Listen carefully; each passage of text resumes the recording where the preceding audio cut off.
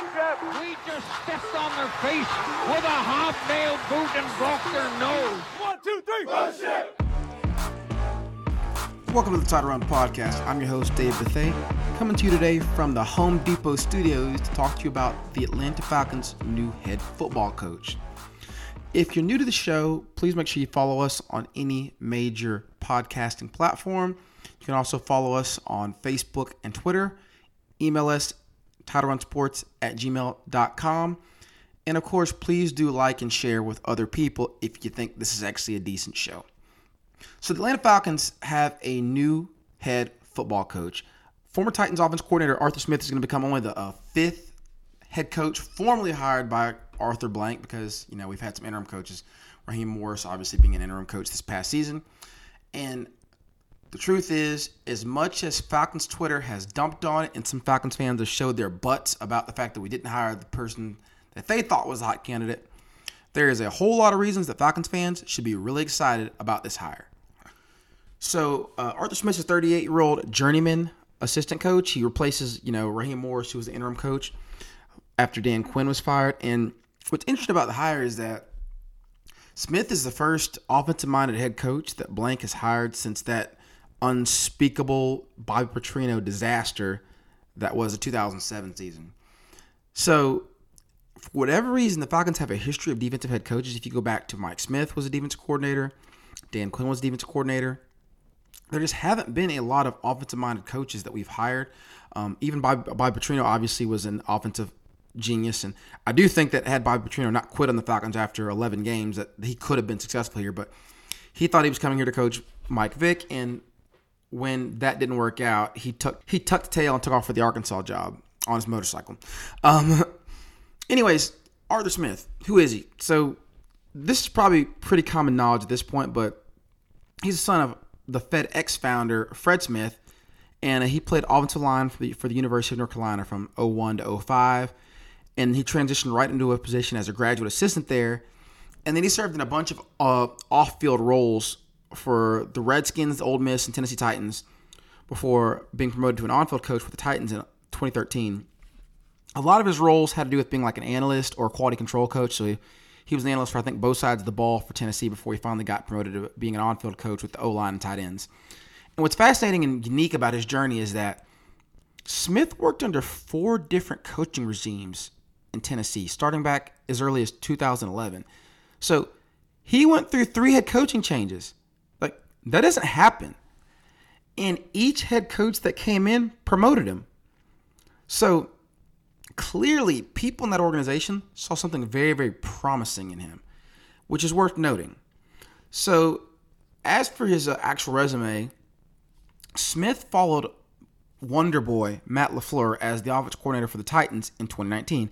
Now, if the name Matt LaFleur sounds familiar to you, it should, because he was the Falcons quarterbacks coach under Kyle Shanahan, the guy that we should have offered the offensive coordinator position to when Shanahan left to become a head coach of the 49ers, but we didn't. We did not offer him that position, and so he left and moved on and became offensive coordinator of the Tennessee Titans. So now, if you recognize the name Matt LaFleur, it's because his team, and this is being recorded on Sunday, is currently playing the NFC Championship game for the second year in a row in his second year as head coach. And Matt LaFleur has amassed a 27-7 record through his first 2 seasons, and he's helped Aaron Rodgers enjoy the best statistical season of his ridiculously decorated Hall of Fame career at age 37. So I gave you that background to tell you that this is the guy that Arthur Smith replaced, and when he replaced LaFleur as OC, drastically improved the Titans' offense.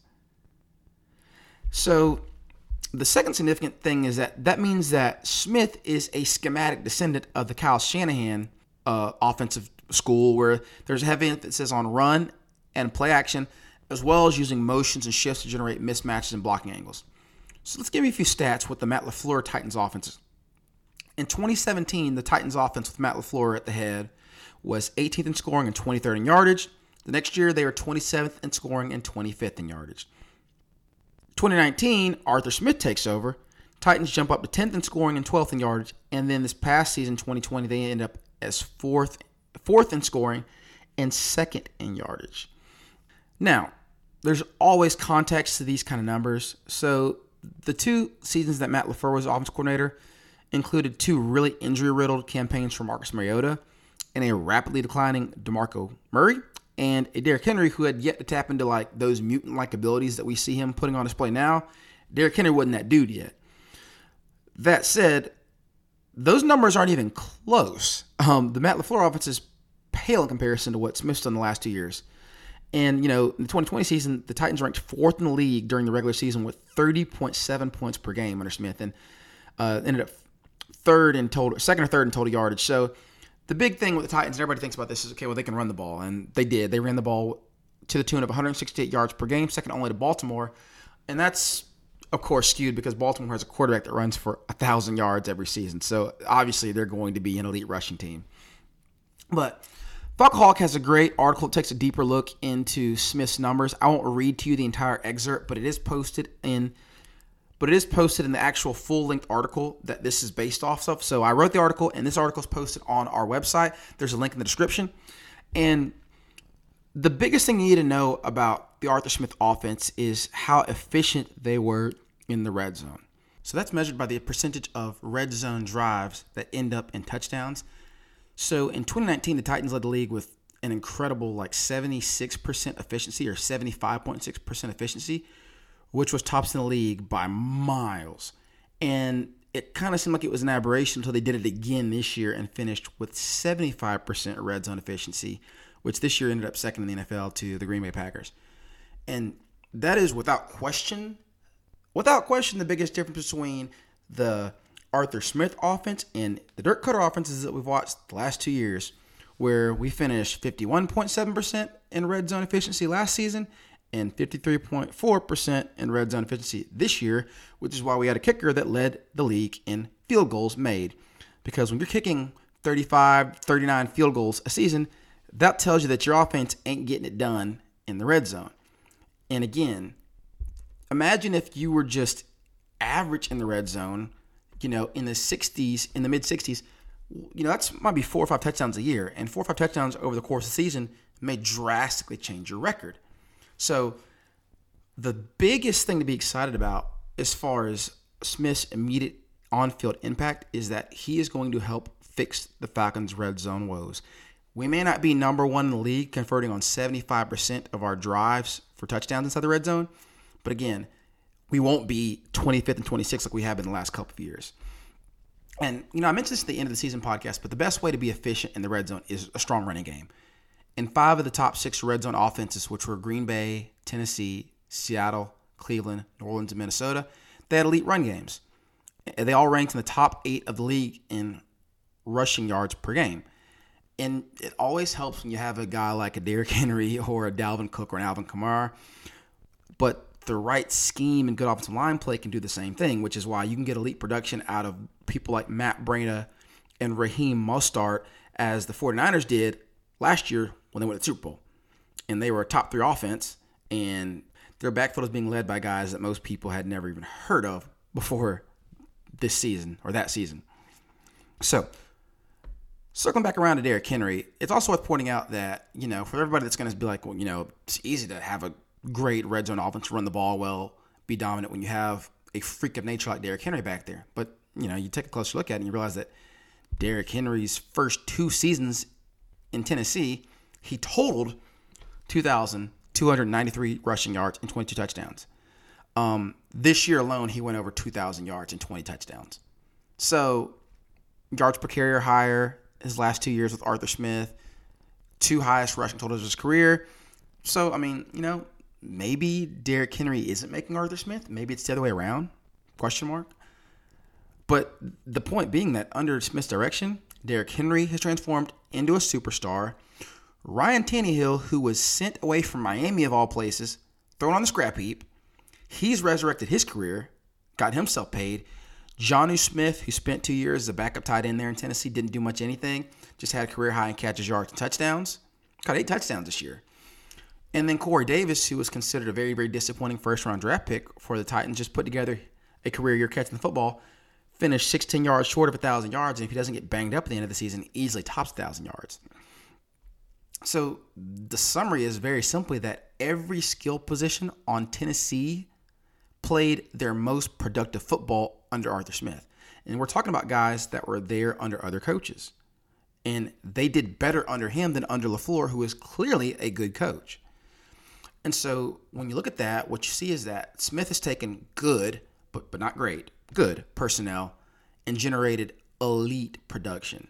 I mean, top of the league production. And while Atlanta fans just, and the flip side, us fans here in Atlanta just watched one of the best offensive rosters in the NFL finish middle of the league in points per game and show great inconsistency from week to week. And the frustrating thing is that when you look at the Titans roster, other than Derrick Henry, is there a single player from the Titans skill positions that you would take over what the Falcons have? I mean, you're not taking A.J. Brown over Julio Jones if it's a one-year thing. I mean, I know A.J. Brown's younger, but I mean, A.J. Brown has had his first 1,000-yard season. Are you taking Corey Davis over Calvin Ridley? I mean, is Johnny Smith really that much better than Hurst? I just look at that personnel and I'm like, I mean, that's a solid unit. But there's not anybody in there that people are going to be beating down the door to get other than Derrick Henry. And I'm just telling you, if that group can be a top 4 offense, you're going to tell me that Matt Ryan, Julio Jones, Calvin Ridley, and whoever we get at running back can't get us back into, I don't know, top 10? I just think there's a lot of room for growth with the talent that we have in offense, even with an aging quarterback in Matt Ryan. So for my skeptic friends, I've already heard this, but you're going to get some kind of comment about, well, this offense is based on play action. That's nice if you have Derrick Henry and if you can run the ball effectively. But the Falcons are average to slightly below average in the offensive line. We have nobody in the backfield that is explosive running the ball. Todd Gurley clearly showed his age into the year. Brian Hill's about to be a free agent. We don't know if Ito Smith can stay healthy. Like, what makes you think that we can have that kind of success here, especially with an offense built on play action? My response to that is, while running the ball effectively is a big key to successful play action, it's actually not the only key. So one of the beauties of the outside zone run scheme that's used by the McVay, Shanahan, Smith school is that it uses movement at the line of scrimmage to complement backfield action. So most people picture play action as, you jab the ball in the stomach of Derrick Henry, you pull it out, draw the linebackers and safeties up, and throw the ball past them. That's true, but in some of the most effective play action schemes, the backfield action is paired with hard run steps by the offensive linemen and tight ends that get second level defenders out of position. So you'll see a Titans play where they fake power, they'll pull the right guard, then the eyes of the linebackers go to the pull, and the tight end fakes a down block and releases down the seam untouched. Or it's 2nd and 2, and you get a hard zone right by all of the offensive linemen. The tight end steps right like he's going to scoop block, and then before you know it, he's leaving down the seam. That's the kind of stuff that this offense is designed to do. To not just create mismatches by getting you to look at the backfield and see the ball being faked, which you're probably not doing anyway if you're an NFL safety, but getting you the run motion that sucks you up and opens up opportunities for mismatches down the field. That's what this offense does. Now, you won't see quite as much bootleg action with Arthur Smith as you did with Shanahan. That was one of the big criticisms of Shanahan, is like, why do you have an unathletic quarterback like Matt Ryan bootlegging every third play? And that's a big part of the Shanahan and McVay school. And you won't see quite as much of that out of Arthur Smith. But what you will see a lot of is them using especially 2 tight end sets and bunch sets where you'll get a fake down block or a fake reach block or a fake scoop block.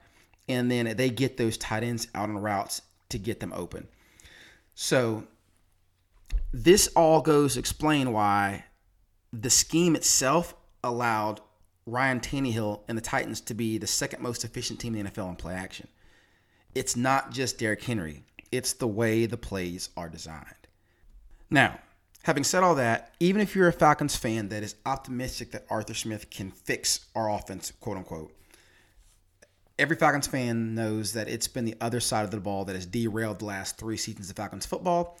And ultimately, it's the other side of the ball that got Dan Quinn fired because he couldn't fix it. So the big question is, it's great to have an offensive mind in here, but what will Arthur Smith do to fix a defense with no pass rush and very, very little playmaking in the secondary, plus almost zero cap space because the cap will not go up this year. We are simply praying that it stays flat, which puts the Falcons in salary cap purgatory, meaning there is not a chance to add impact defenders in free agency without some major, major cost-cutting moves. So in the absence of elite talent and the money needed to add it, it does help to bring in an experienced high-caliber coordinator, someone that's kind of like Dean Pease, who just took the job with us officially on Thursday. And if you don't know that name, Dean Pease, it's okay. I didn't either. But his resume is really kind of ridiculous. He's coordinated 2 Super Bowl champion defenses, the Patriots in 2004 and the Ravens in 2012. And in his 12 years as a coordinator, his units have finished top 12 in scoring defense 11 times. His track record is stellar. He basically automatically guarantees you a top 10 defense. I mean, which is crazy to think about as a Falcons fan. Pease also bases out of a 3-4, which would seem like it isn't the best fit for the Falcons, who have been a 4-3 defense for the last 6 years or so. But when you take a close look at the personnel on the roster, you realize that, Dante Fowler, who just came over to the Falcons in 2020 from the LA Rams, well, in 2019, when he had his career high in sacks, he was playing as a 3-4 outside linebacker. And 2020 draft pick Michael Walker, who was one of the highest rated rookie linebackers in the NFL according to Pro Football Focus. He was a 3-4 outside linebacker at Fresno State, played a whole lot with his hand on the ground rushing the passer, which was one of the reasons it was interesting to see that his strength as a rookie was pass drops, because it's something he wasn't asked to do a whole lot of in college.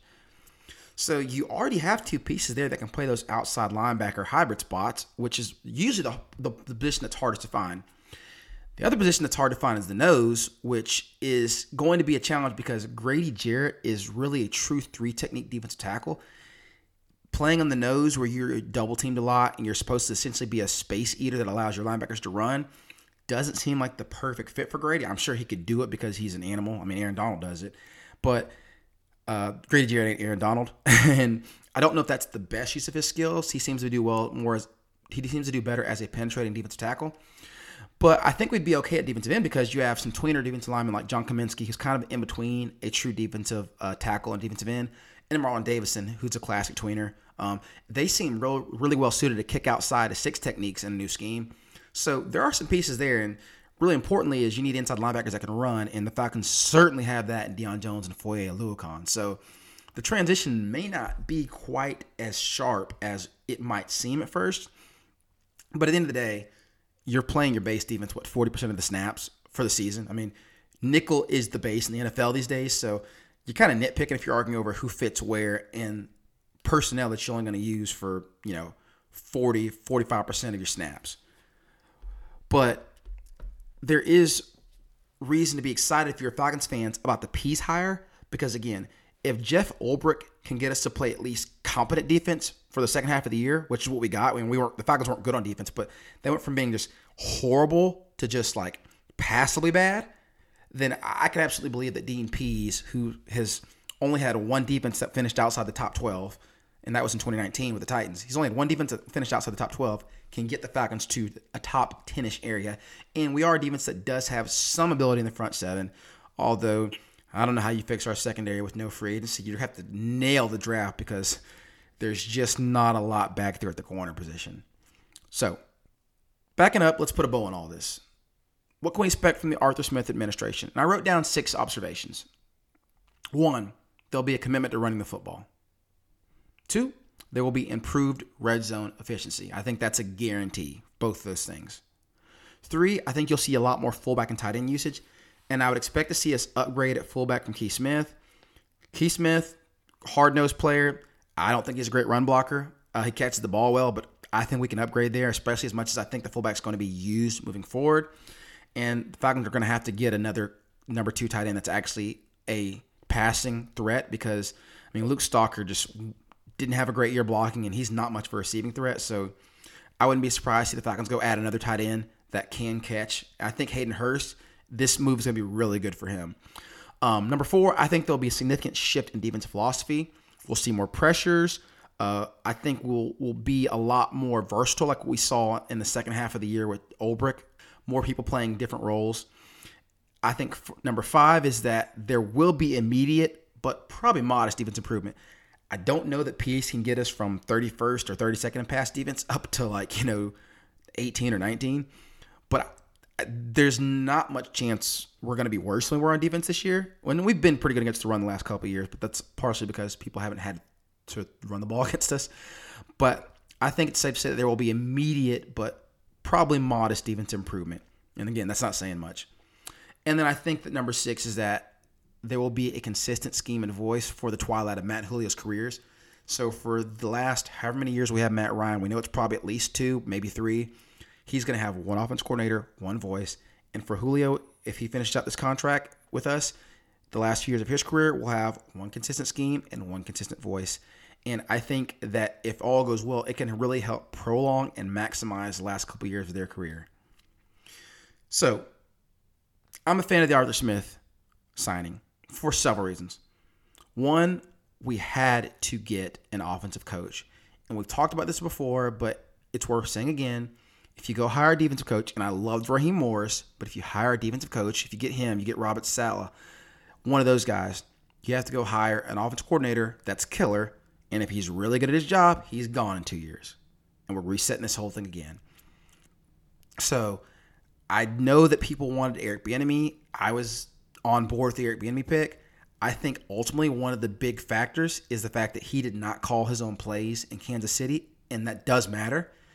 And the fact that he would not be in to get started with the Falcons program for probably another 2 weeks, because the Chiefs are probably, we don't know this for fact. This is being recorded on Sunday. Chiefs are probably going to go to the Super Bowl, in which case you've got to wait another 2 or 3 weeks to get him in-house. And I do think that's mattered to the Falcons and getting their GM and Terry Fontenot in and getting their head coach in so they can get to work.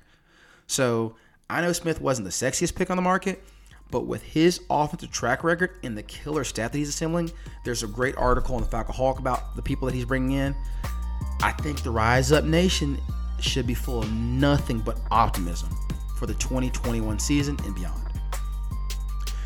So this is David Bethay with the Title Run Sports Podcast. That's it for today. Thank you for listening.